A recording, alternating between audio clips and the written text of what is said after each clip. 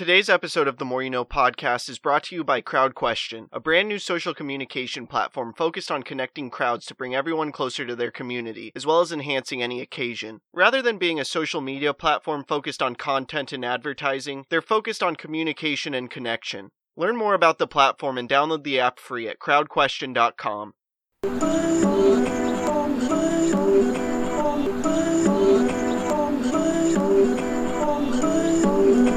I'm just trying to make it all make sense. The More You No Podcast.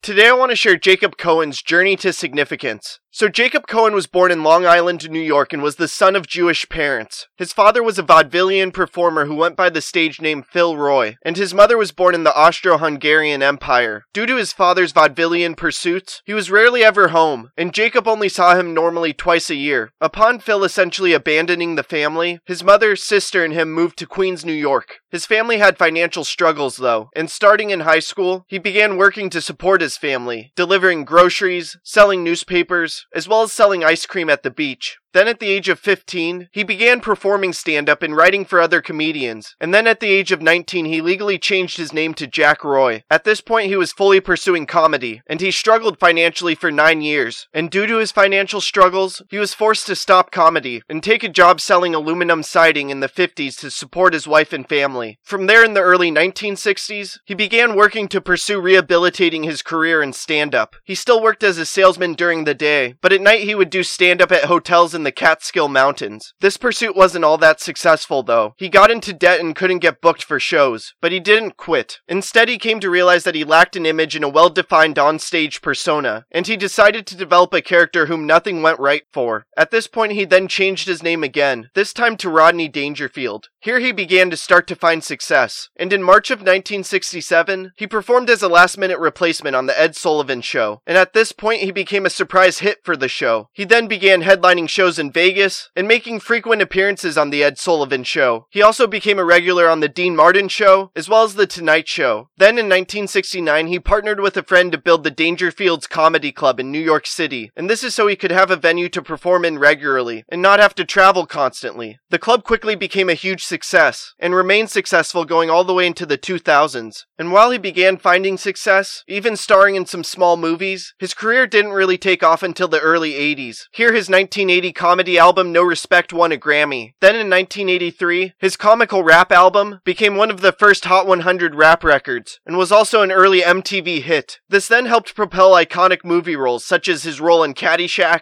Easy Money, and Back to School. And from this point on, Dangerfield was known as one of the top comedians as well as one of the top comedic actors, and maintained this status until the early 2000s. In the early 2000s, he began facing health troubles, having a mild heart attack while doing stand-up on The Tonight Show with Jay Leno, and then dying in October of 2004 after going into a coma. Jacob Cohen, also known as Rodney Dangerfield, has one of the most iconic journeys to significance. In a lot of ways, he found no success for the first few decades of his pursuits, but he never gave up on his dream, and throughout a couple decades, brought his dream to life, becoming one of the hottest comedians, and one of the premier comedy actors throughout the 80s and 90s. To me, Rodney no doubt shows that in a lot of ways, it's not that you're unable to accomplish your dreams, but most people quit before they do, and that if you're willing to work hard, and put in the time and effort, as well as to never give up, you can craft a life of significance following your dreams.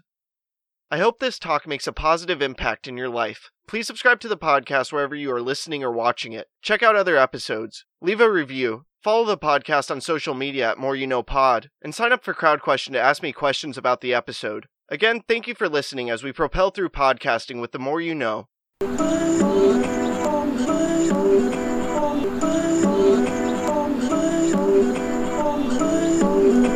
I'm just trying to make it all make sense. The More You No Podcast.